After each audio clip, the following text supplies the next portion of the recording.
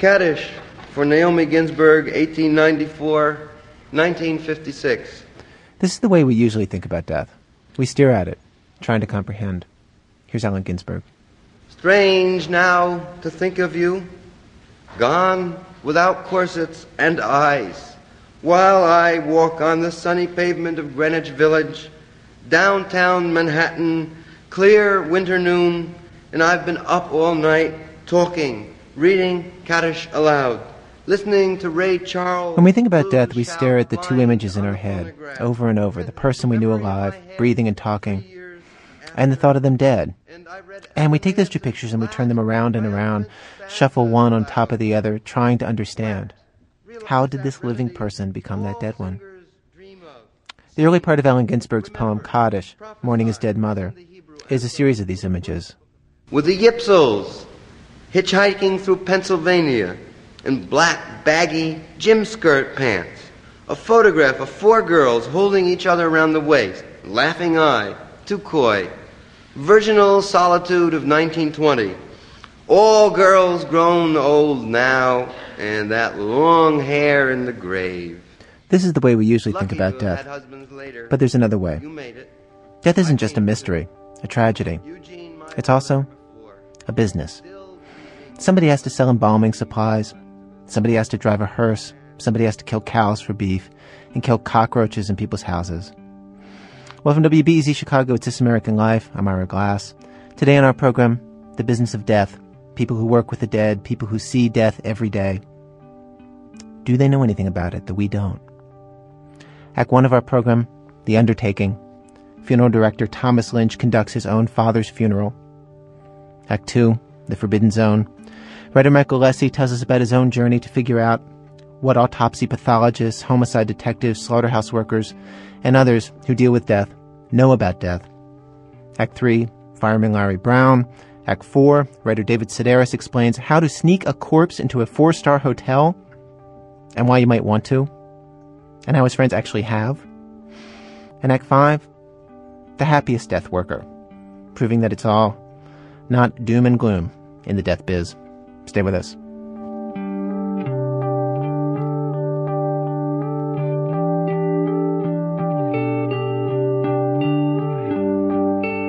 Act 1, The Undertaking. When researching today's show, one of our producers talked with a funeral director who said at one point, well, you know, all funeral directors are either alcoholics or born-agains. Which seems like an exaggeration, but clearly this is a job with some pressure and stress to it that takes its toll on many people. Well, Thomas Lynch is an undertaker in Milford, Michigan. He says that it is not the sort of job where you get rich, usually. He says you can afford an orthodontist for your kids, but not boarding school. And so he says you do not stay in this job unless you get some sort of satisfaction from it. Most people, he says, could not be paid enough to embalm a neighbor on Christmas, stand with a widower at his wife's open casket, talk with a leukemic mother about her fears for her children about to be motherless. He says the ones who stay with this work believe that they actually are helping the living in some way by burying their dead. The undertakers are over on the other island. They are there for what is called their midwinter conference, the name they give to the week in February every year when funeral directors from Michigan find some warm place in the Lesser Antilles to discuss the pressing issues of their trade. The names for the workshops and seminars are borderline. The future of funeral service, what folks want in a casket, coping with the cremation crowd, things like that. The resorts must have room service, hot tubs, good beaches and shopping on site or nearby. No doubt it is the same for orthodontists and trial lawyers. And I'm here on the neighboring island, a smaller place with a harbor too shallow for cruise ships and no airport. I'm a ferry boat ride from the undertakers from my home state. But I've timed my relief from the Michigan winter with theirs in case I want to register for a meeting and write off my travel. My father was a funeral director, and 3 of my 5 brothers are funeral directors, and 2 of my 3 sisters work pre-need and bookkeeping in one of the 4 funeral homes around the metro area that bear our name, our father's name. It is an odd arithmetic, a kind of family farm, working the back 40 of the emotional register, our livelihoods depending on the deaths of others in the way that medicos depend on sickness, lawyers on crime, the clergy on the fear of God.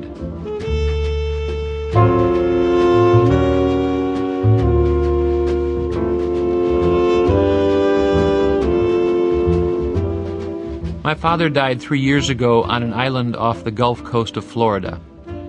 He wasn't exactly on a midwinter conference. He'd quit going to those years before, after my mother had died. But he was sharing a condo with a woman friend who always overestimated the remedial powers of sexual aerobics. Or maybe she only underestimated the progress of his heart disease. We all knew it was coming. In the first year of his widowhood, he sat in his chair, heartsore, waiting for the other shoe to drop. Then he started going out with women. The brothers were glad for him. The sisters rolled their eyes a lot. In the 2 years of consortium that followed, he'd had a major, which is to say a chest-ripping, down-for-the-count heart attack every 6 months like clockwork. He survived all but one. 3 out of 4, I can hear him saying. You're still dead when it's over. He'd had enough.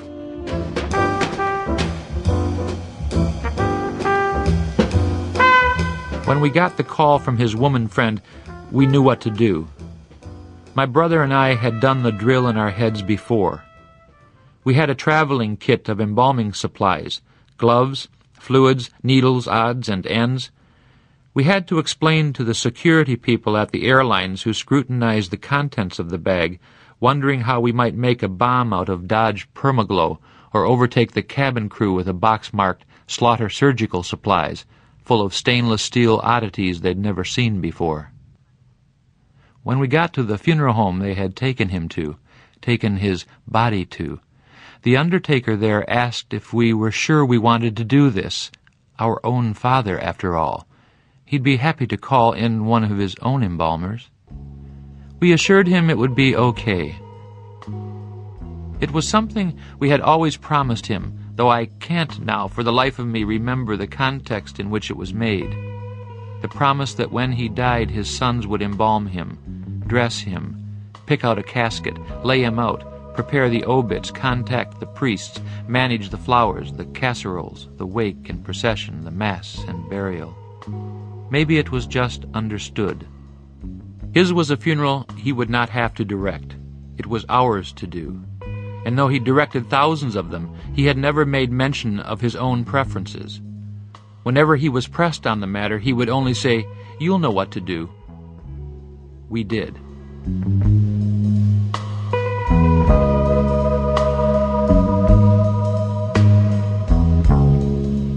I had seen my father horizontal before.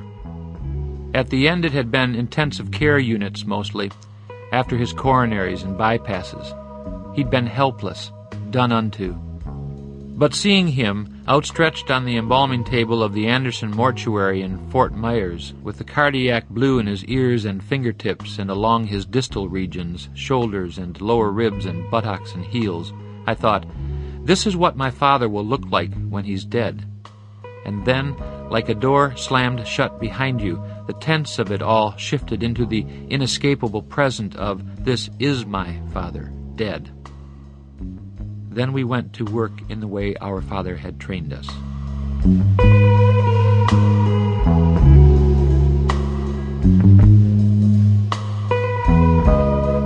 He was a cooperative body. Despite the arterial sclerosis, his circulatory system made the embalming easy. And having just stepped from the shower into his doom, he was clean and cleanly shaven. He hadn't been sick in the hospice or intensive care sense of the word, so there were none of the bruises on him or tubes in him that medical science can inflict and install. He'd gotten the death he wanted, caught in full stride, quick and cleanly after a day strolling the beach picking seashells for the grandchildren, and maybe after a little bone-bouncing with his condo mate, though she never said and we never asked and can only hope. And massaging his legs, his hands, his arms, to effect the proper distribution of fluid and drainage, watching the blue clear from his fingertips and heels as the fluid that would preserve him long enough for us to take our leave of him worked its way around his body, I had the sense that I was doing something for him. Even though, now dead, he was beyond my kindnesses or anyone's. Likewise, his body bore a kind of history. The tattoo with my mother's name on it he'd had done as an 18-year-old Marine during World War II. The perfectly trim mustache I used to watch him darken with my mother's mascara when he was younger than I am and I was younger than my children are. There were the graying chest hairs, the hairless ankles, the male pattern baldness I see on the heads of men in the first-class section of airplanes and in the double mirrors in the barber's shop. Embalming my father, I was reminded of how we bury our dead and then become them. In the end, I had to say that maybe this is what I'm going to look like dead.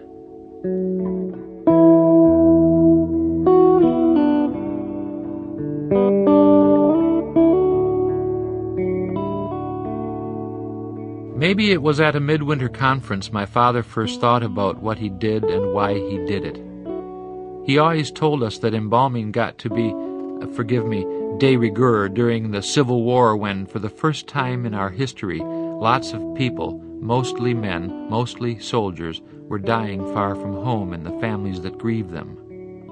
Dismal traders worked in the tents on the edges of the battlefields, charging to disinfect, preserve, and restore dead bodies, which is to say they closed mouths, sutured bullet holes, stitched limbs or parts of limbs back on, and sent the dead back home to wives and mothers, fathers and sons. All of this bother and expense was predicated on the notion that the dead need to be at their obsequies, or, more correctly, that the living need the dead to be there, so that the living can consign them to the field or fire after commending them to God, or the gods, or whatever is out there. The presence and participation of the dead human body at its funeral is, as my father told it, every bit as important as the bride's being at her wedding, the baby at its baptism.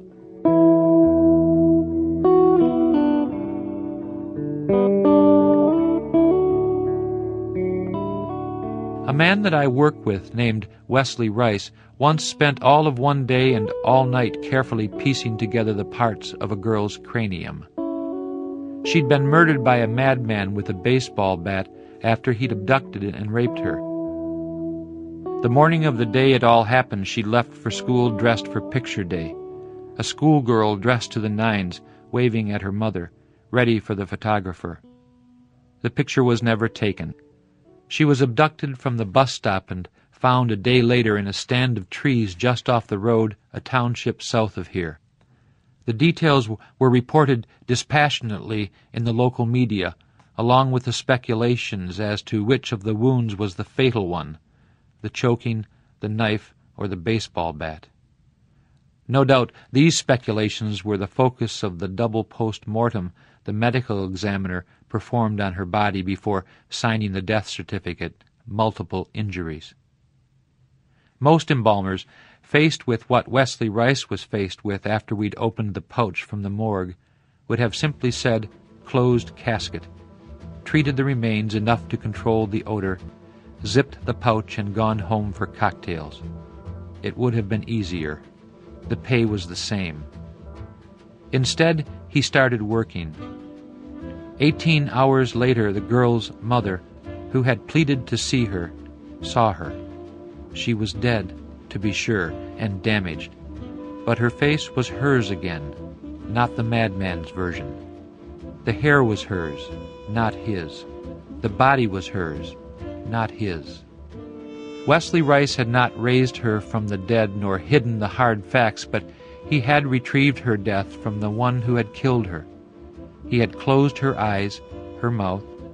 He'd washed her wounds, sutured her lacerations, pieced her beaten skull together, stitched the incisions from the autopsy, cleaned the dirt from under her fingernails, scrubbed the fingerprint ink from her fingertips, washed her hair, dressed her in jeans and a blue turtleneck, and laid her in a casket beside which her mother stood for 2 days and sobbed as if something had been pulled from her by force. It was then and always will be awful, horrible, unappeasably sad. But the outrage, the horror, the heartbreak belonged not to the murderer or the media or the morgue, each of whom had staked their claims to it. It belonged to the girl and to her mother. Wesley had given them the body back. What Wesley Rice did was a kindness. It served the living by caring for the dead.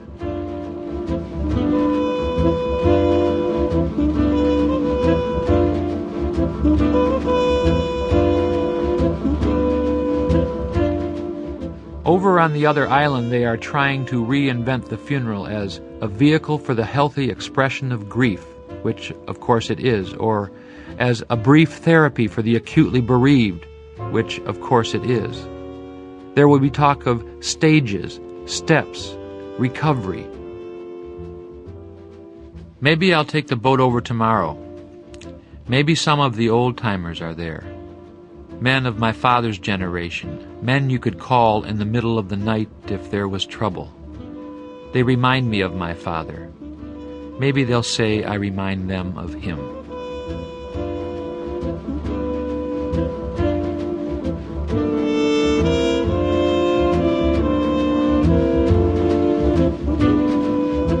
Thomas Lynch, reading from his memoir, The Undertaking, which will be published in July by Norton.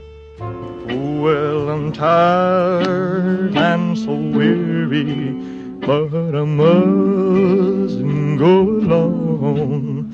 Till the Lord come and call me away.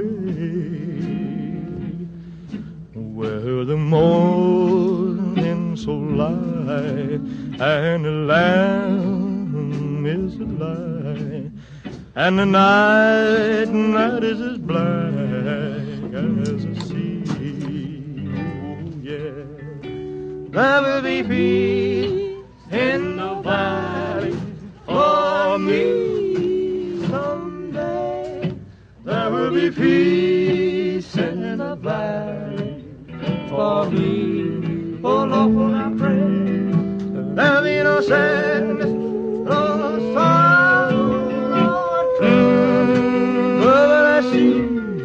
There will be peace in a valley for me. Act 2, The Forbidden Zone. In a certain sense, writer Michael Lesy is in the business of death himself. He's the author of Wisconsin Death Trip, The Forbidden Zone, and other writings which either touch on or obsess over the subject. In his book, The Forbidden Zone, he heads out to talk with all sorts of people in the business of death. Autopsy pathologists, executioners on death row, mercenaries, undertakers, homicide detectives, on a quest of understanding. I wanted to find out how people bear the facts of death. My father, who I loved very dearly, was very, very old, and he was going to die, and very soon, I thought. And I thought that I could bear it more easily if I went out and talked to people who dealt with death professionally, because I thought maybe they knew things that I didn't. Let me ask you to read from a scene where you go to an autopsy. Let me ask you to turn to page 33 in the book. Okay. Yeah. Because it's a fairly typical kind of scene of the sort of things that you would encounter when you would go out. Right. The radio was on to a rock station. There was a bearded man sitting hunched over the second autopsy table, finishing a post. Post meaning? A postmortem. Right. On a 20-week-old fetus that had been spontaneously aborted the night before. The bearded man looked up. "Who are you?" he wanted to know. I said I was a writer. "What are you writing?" he asked. "A book about people who deal with death." "Death?" he said. "We don't deal with death.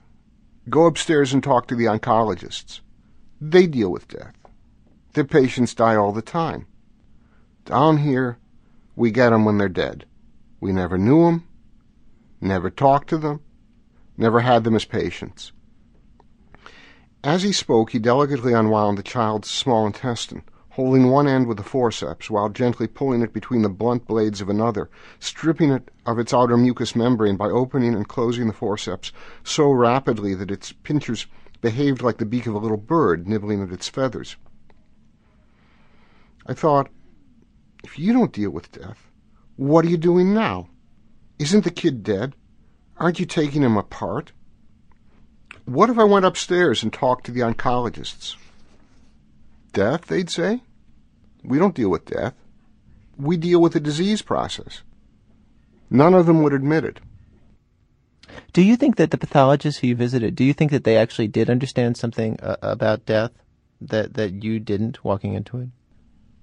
I think they understood the body. But what they didn't understand, and what I don't think anyone can understand, is the difference between being alive and being dead, and how the spirit leaves the body, or how that thing that animates the body evacuates it. Right, and that's at the center of our fascination with death as lay people. Oh, absolutely. Yeah. It's interesting that both the pathologist and the homicide detective, they basically, in your description, you talk about how they're both looking at the body. They don't look at death. What they do is they look at the body for clues. Yes. For what happened, for clues about the story that they're writing. Yes, they read the body. They read the body. The body tells a story. They learned how to work backwards from the corpse to the murderer. But again, do you view what they're doing, that is trying to take the body, trying to take the fact of this death and turn it into some kind of meaning, as being in any way parallel to what you were doing coming onto the scene, trying to take the fact of these deaths and turn it into some sort of meaning? Or is it very different?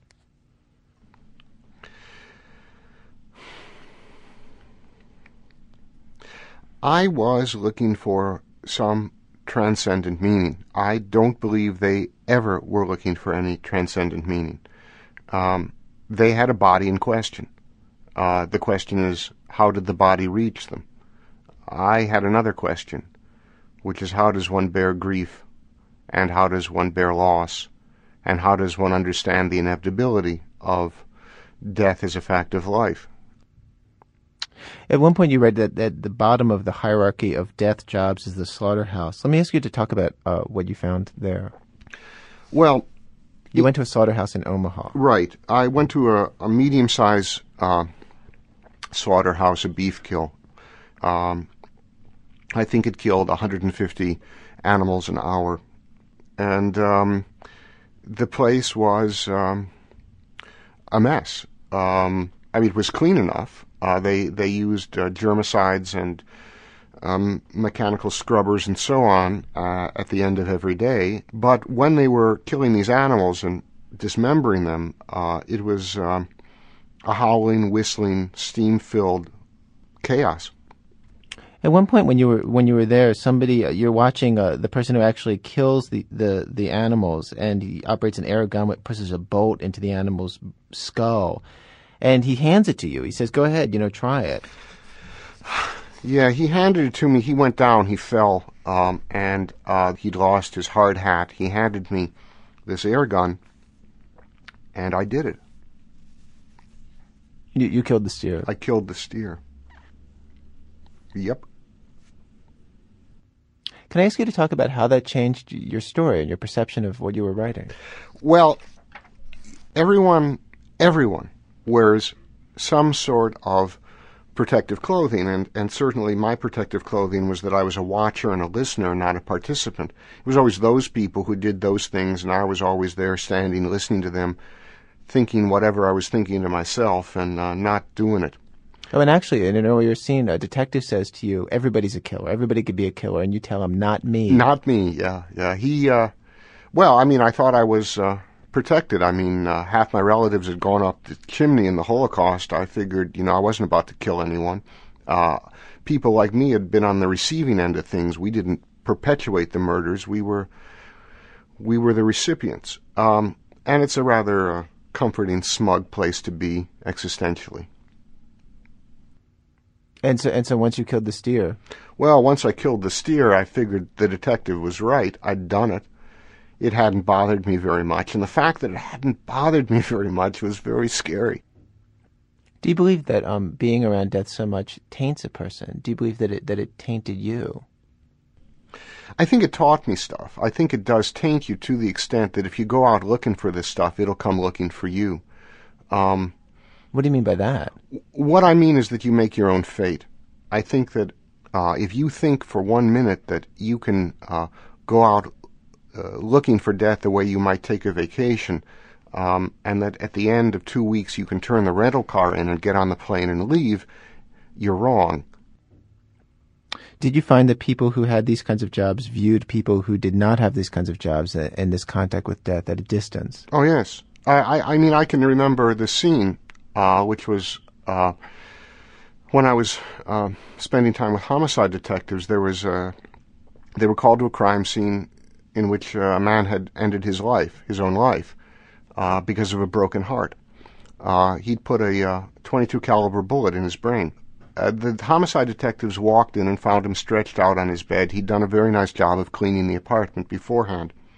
He'd left a series of heartbroken notes to the woman who had broken his heart. They were handwritten. The eyes were dotted with little open circles like bubbles. Very, very quickly, everyone who was living in this apartment complex came running, including eventually the man's first wife and their children. And soon there were people weeping and sobbing and crying. And I can remember that a cab pulled up, and out of the cab came the man's girlfriend. And she ran into the house, into the apartment, but then the cab driver got out. And the cab driver stood with the door of his cab open, leaning on the top of the sill of the door, looking at all of this. And he looked very, very different from everyone around him. So different. The expression on his face was so different that at the end of this scene, I asked the 2 homicide detectives I was with about that man. I said that he was very strange. I didn't understand quite how, but there was something odd about him. And did they know him? And they said, yeah, he used to be a homicide detective. I mean, again, it's under the heading of useless and precious knowledge. The knowledge of these things separates you out from ordinary people. When you set out on your journey, you actually thought that these people would have some kind of knowledge. Yes. And that by observing them and talking to them, you might learn something from them. Yes. But in fact, it seems more what happened was you simply got to see what they saw. That it wasn't the things people told you, and it wasn't the stories of the people who died, but simply being able to have contact with the physical fact, the concrete fact that this happens. Right. The concrete fact of death is the equivalent of either a satanic or divine miracle. It's as unprecedented as birth. And most of us in this world, in this country, don't even have the primary knowledge of such things. We turn our eyes away from death. Absolutely. Absolutely. You see, when we began, that one of the reasons that you set out to go and see these things and see these people was that you wanted help in dealing with your own father's then impeding death. Yes. Did you find what you wanted? Did you find something that actually helped you? No. My father died demented and skeletal at the age of 94.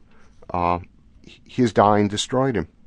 By the end, I was looking at someone who looked like my father but wasn't. Look, I think Ira, it's the equivalent of I mean, I'm married. I have 2 children. They're young adults. And I can remember going with my wife, Elizabeth, to Le Mans classes to prepare her for the birth of these children. But no matter what she was taught, once the contractions really began, the contractions began. And you can sit through all sorts of peaceful breathing exercises and visualization exercises. But once the contractions start, any sort of preparatory seminars do you little good. Do you feel like going through this experience and reflecting on it and writing, I mean, in one way or another, about death and things related to death since then, do you think that it's helped you in thinking about your own death? Sure, absolutely. But I've got to say, you can think about it all you like. It doesn't do you any good. Michael Lesy, author of The Forbidden Zone and other books. Now you're looking at a man that's getting kind of mad. I had a lot of living, but it's all been bad. No matter how I struggle and strive, I'll never get out of this world alive. Well, my vision goes broke, creeks full of sand. A woman run away with another man. No matter how I struggle and strive, I'll never get out of this world alive. Well, coming up, David Sedaris, smuggler, a fireman, and others in the business of death. That's in a minute when our program continues.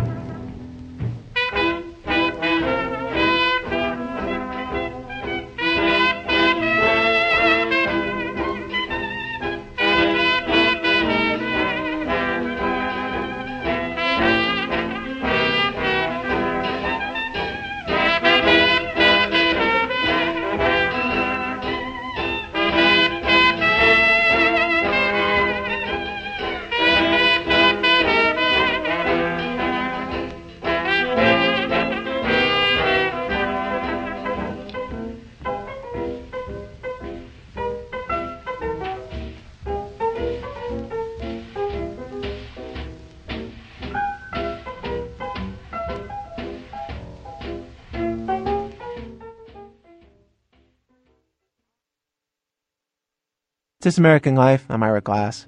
Each week on our program, of course, we choose a theme, invite a variety of writers and performers and documentary producers to contribute stories on that theme. Today's program, The Business of Death, stories about people who are near death every day in their jobs and what they see that we don't. Act 3, Firemen. One of the things that Michael Lesy wrote about when he went with homicide detectives out on their cases is that when they find a corpse, they don't think about the more existential questions about death. They do their jobs. The corpse to them is primarily a source of clues to solve the case. Firemen also see the body, but cannot dwell on it if they're going to do their jobs. Larry Brown was a firefighter in Oxford, Mississippi. This is from his book, On Fire. Actor Michael Stumm reads.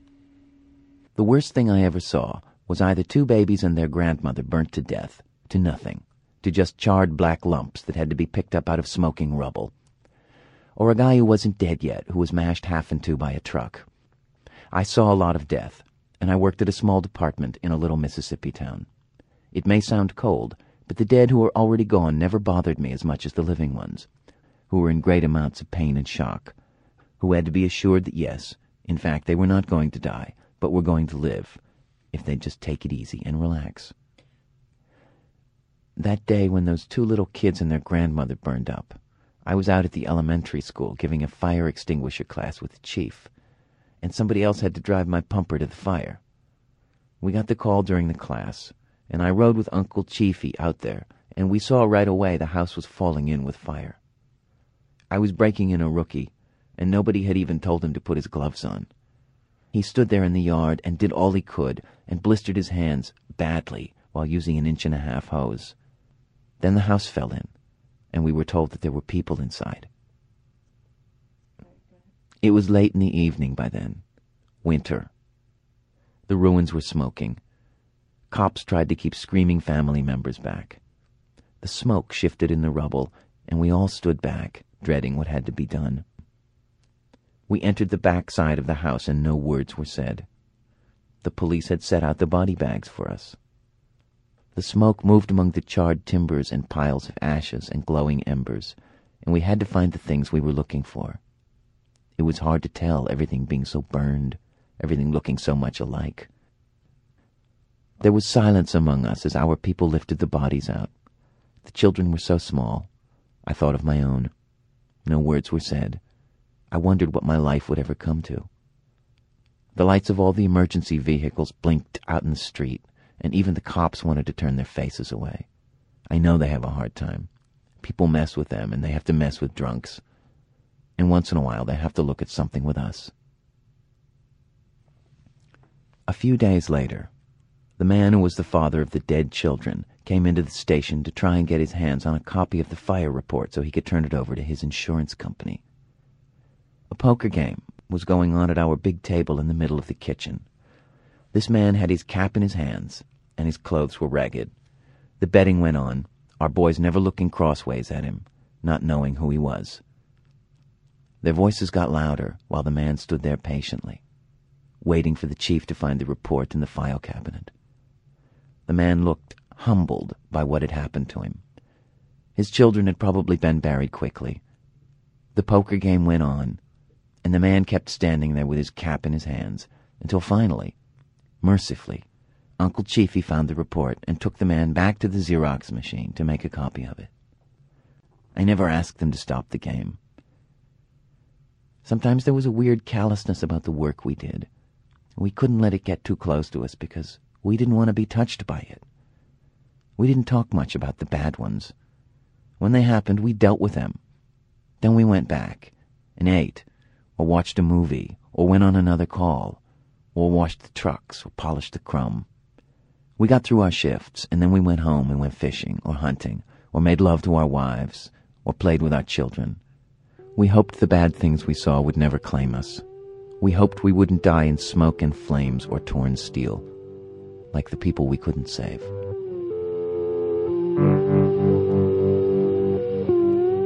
Michael Stamm, reading from Larry Brown's book On Fire.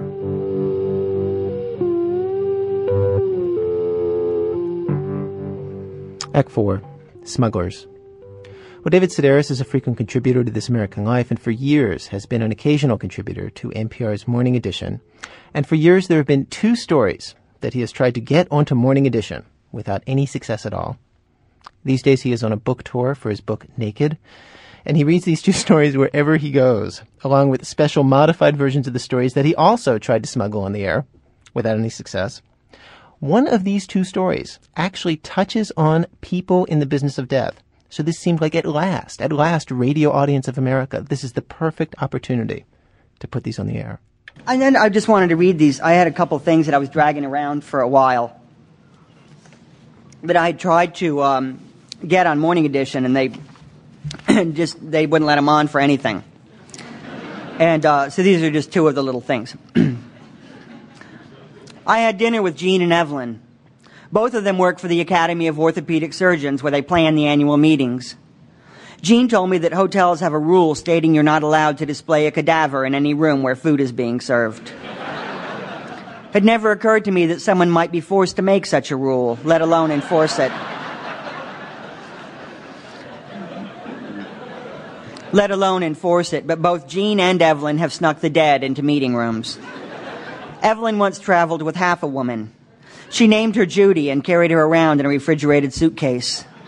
Jean once had to sneak an entire cadaver into the San Francisco Fairmont. She said they dressed the corpse in casual clothing and mussed up his hair so he'd look drunk. Then they carried him into the meeting room supported by 2 sober doctors.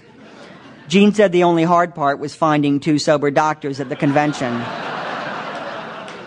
At another meeting, a surgeon heard that Jean and Evelyn had a refrigerator in their room and knocked late at night asking if he could store a couple of knees until morning. His own refrigerator was packed with elbows and tendons, and he had no more room. I guess when you check that little square on your driver's license, there's no telling where you'll wind up. Parts of you may eventually check into some of the finest hotels of this country. All right. Now, that was the first story. Now we come to the second story that David wasn't able to get onto Morning Edition. And I have to admit, this has nothing to do with our theme. But, you know, we've come this far, you and me. We might as well continue down this path. We had Easter dinner at John's house, a big afternoon meal which we ate in his backyard. Everyone had taken their places at the table when I excused myself to visit the bathroom. And there, in the toilet, was the absolute biggest turd I have ever seen in my life. No toilet paper or anything, just this thick and coiled specimen. I flushed the toilet and the big turd roused around. It budged and bobbed a little, but that was it. This thing wasn't going anywhere. Just then, someone knocked on the door and I started to panic. Just a minute! At an early age, my mother sat me down and explained that everyone has bowel movements. Everyone, she said. Even the president and his wife. Everyone in the world. Everyone but me. And I could picture them all, everyone from Red Skelton to Lady Bird Johnson, but something this big. Just a minute! And I seriously considered lifting this turd out of the toilet and tossing it out the window. I honestly considered it, but John lives on the ground floor and a dozen people were seated at a picnic table 10 feet away. And these were people who would surely investigate and gather round, and there I'd be trying to explain that it wasn't mine. But why would I bother throwing it out the window if it wasn't mine? No one would have believed me. Just a minute! And I scrambled for the plunger and used it to break the turd into manageable pieces. And even then, I had to flush twice just to get rid of it. It was Janet at the door, and she said, "Well, it's about time." And I was left thinking that the person who left the huge turd had no problem with it. So why did I? And later, at the table, I examined each guest, trying to figure who was capable.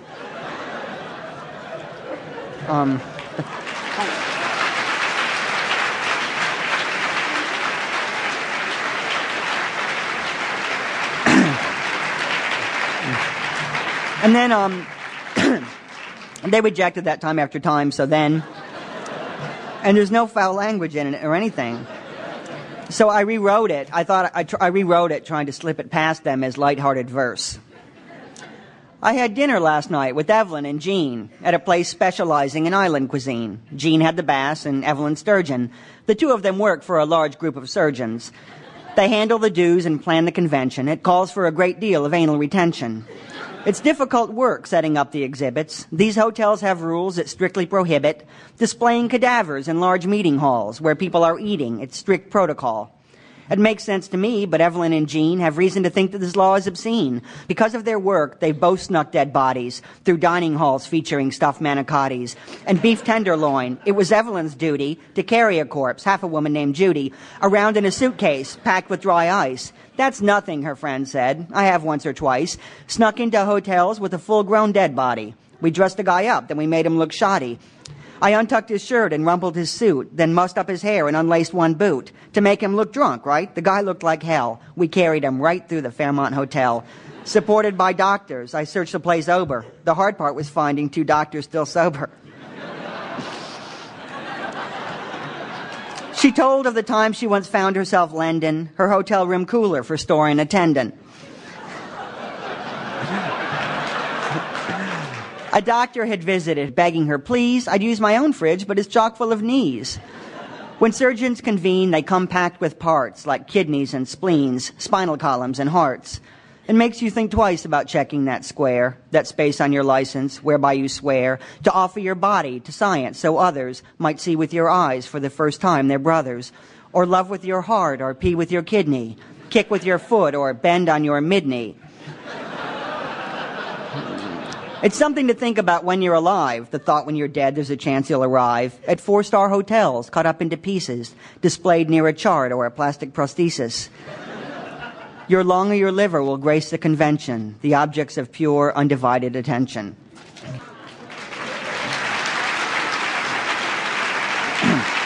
And then, we had Easter dinner at John's house on Irving. A big sit-down meal and daytime's unnerving. For me, anyway. I like to eat later. I took some roast lamb, a couple potatoes, and carried my plate outside to the lawn, to a table he'd covered in bright pink chiffon. I'd had a few beers and a glass of Chablis, and thought before eating I might want to pee. I stepped back inside, down the hall to the toilet. The door creaked behind me. John needed to oil it. Unzipping my fly then, I glanced in the bowl and spotted a turd there, a huge Tootsie Roll. The thing was gigantic, all coiled and massive. I flushed the John then, but this turd was impassive. It budged and it bobbed, but the large stool remained, long after the water had spiraled and drained. This stool was the largest that I'd ever seen. It looked like a log or a toy submarine. I flushed it again, and the action repeated. The feces remained while the water retreated. Someone came to the door then. They knocked and they pounded. "Just a second!" I cried, panic struck and dumbfounded. "A bowel movement's normal," my mom once said, hesitant. "Everyone has them. Why, even the president." But something this big was beyond comprehension. "I'm coming!" I yelled. It was my sole intention to get rid of this turd, but how could I do it? I said to myself then, well, what if I threw it out of the window? But to my dismay, the guests were all sitting just 10 feet away. They'd look up from their plates and in no time would gather around this big turd, and meanwhile I'd brather, "It wasn't my doing, this isn't my stool." No one would believe me, they'd think me a fool. They'd look at me funny and think I was lying. Why toss a turd if it's not even mine? "Just a second," I shouted, and plunger in hand, I worked with the handle and tried to disband this turd into pieces. I broke it to bits, then flushed twice to wash away all the small shits. I opened the door then to find my friend Janet. While waiting, she'd eaten a whole pomegranate. "It's about time," she said, and I left the room thinking, the person who left that huge turd in there stinking walked off with no problem, so why the big deal? I picked up my fork and returned to my meal. The thought of that turd, though, it was inescapable. I examined each guest then, wondering who might be capable. Thanks. David Sedaris, author of the book Naked.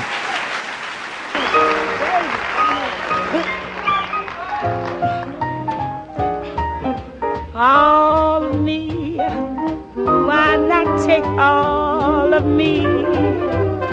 Can't you see I'm no good without you? Take my lips, I want to lose them. Take my arms, I'll never use them. Your goodbye left me with eyes that cry. How can I go on there without you? You took the part that once was my heart, so why not take all of me? Well, that song brings us perfectly to Act 5. Act 5, The Happiest Death Worker. You know, what's the point of listening to public radio if you don't occasionally learn a new word? Well, as a public service, to give you your money's worth, we know that many of you gave in the last fund drive. Here's today's word. Enucleator. How do you spell that? E-U-N-U-C-L-E-A. I don't know. I have to write it down. You can't ask me that. Lou Zeidberg is an enucleator himself. It means that he removes people's eyes for a living, the eyes of dead people. He works for an eye bank in New York City. Mima Spadola talked him into an interview. Lou tells me I can tag along with him on Saturday night. But he warns me. I don't want you fainting and cracking your dome on the floor, 'cause I'm going to have to wipe up the blood. Lou talks like that. I'll take you places you've never been before, he says. The Brooklyn Medical Examiner's office? Think of the worst scene you can. It's worse than that. Let me put it this way. When you walk out of there, you want to burn your shoes.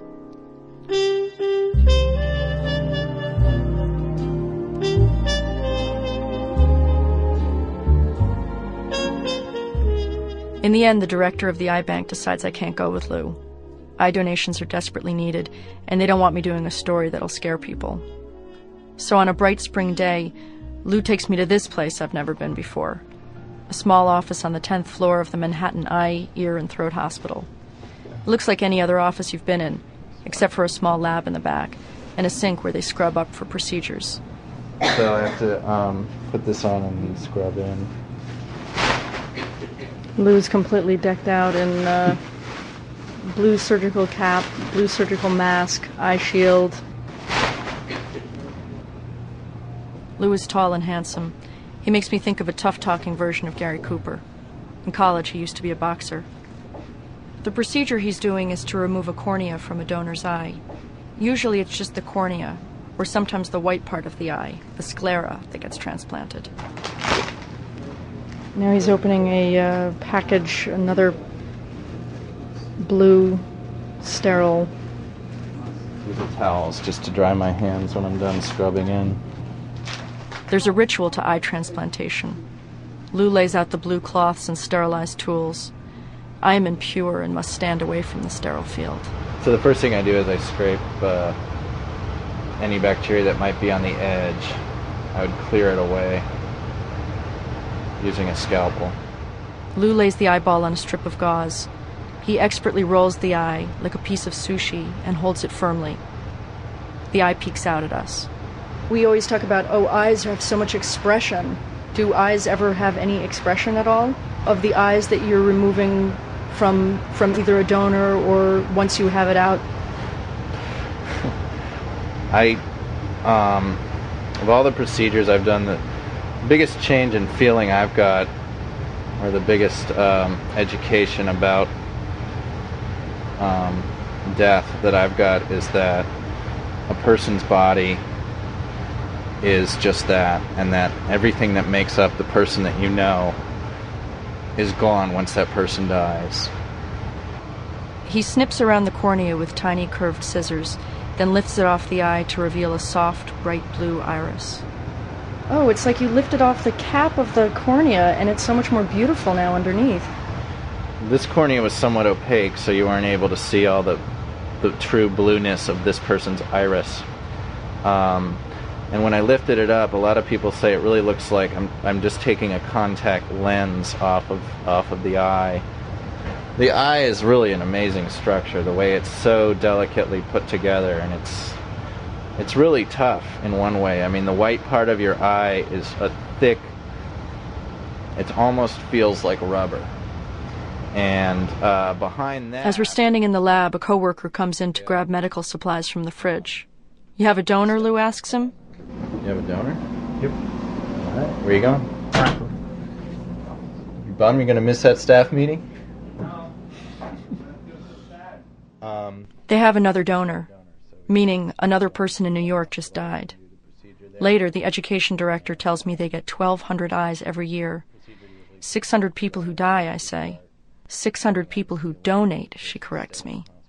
Lou's enucleated 100 of them. To be honest, before I started doing this work, like most Americans, I didn't really think about death. Now seeing so many dead people, old people, teenagers, little kids, it's easy for Lou to picture his own body spread out on a slab. I definitely take health and safety a lot more seriously than I did when I was a young man. Definitely drive a little bit more carefully, always wear a seatbelt. And then also, just I eat well and don't, smoke or drink alcohol and things like that. I mean... Lou's only 26, and when I met Lou at a party 6 months ago, he had a beer in one hand, a cigarette in the other. He tells me he's quit since then. There's something about this job that makes him think he's supposed to be a saint, a benevolent angel, scrubbed and sterilized, calling the next of kin and calmly asking when he can remove the eyes of their loved ones. Do you ever look down at this person whose eyes you're removing and think, this is someone's mother, this is someone's brother? Yeah, every time. I always think that. And I just try and provide a little bit of comfort in this otherwise awful experience.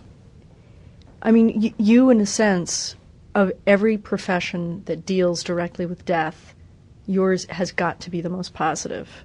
You and anyone else who's dealing with transplanting organs of any kind, because everyone else, the doctor is losing the patient, the person at the funeral home, I mean, it's just death. There's nothing particularly positive there.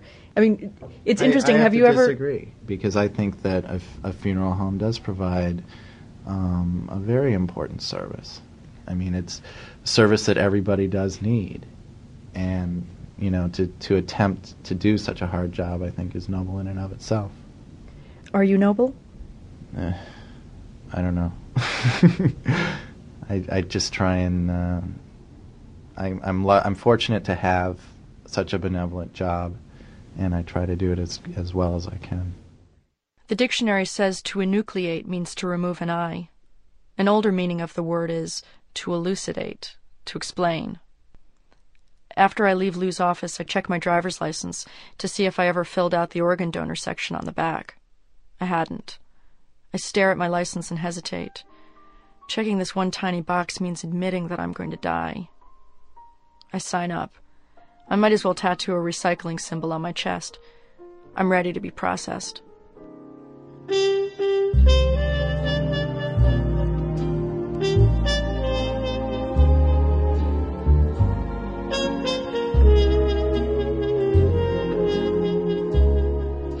On the subway after the interview, all I see are eyeballs. Eyes stupidly rolling around in people's heads, reading papers, checking watches. The man opposite me with pale blue eyes blinks. His eyes shuttle left and right as he watches the subway tunnel fly past. A woman with glazed-over brown eyes stares at an ad for corn and bunion removal. I think of Lou delicately snipping away at their eyeballs, lifting off their corneas, peeling away the sclera.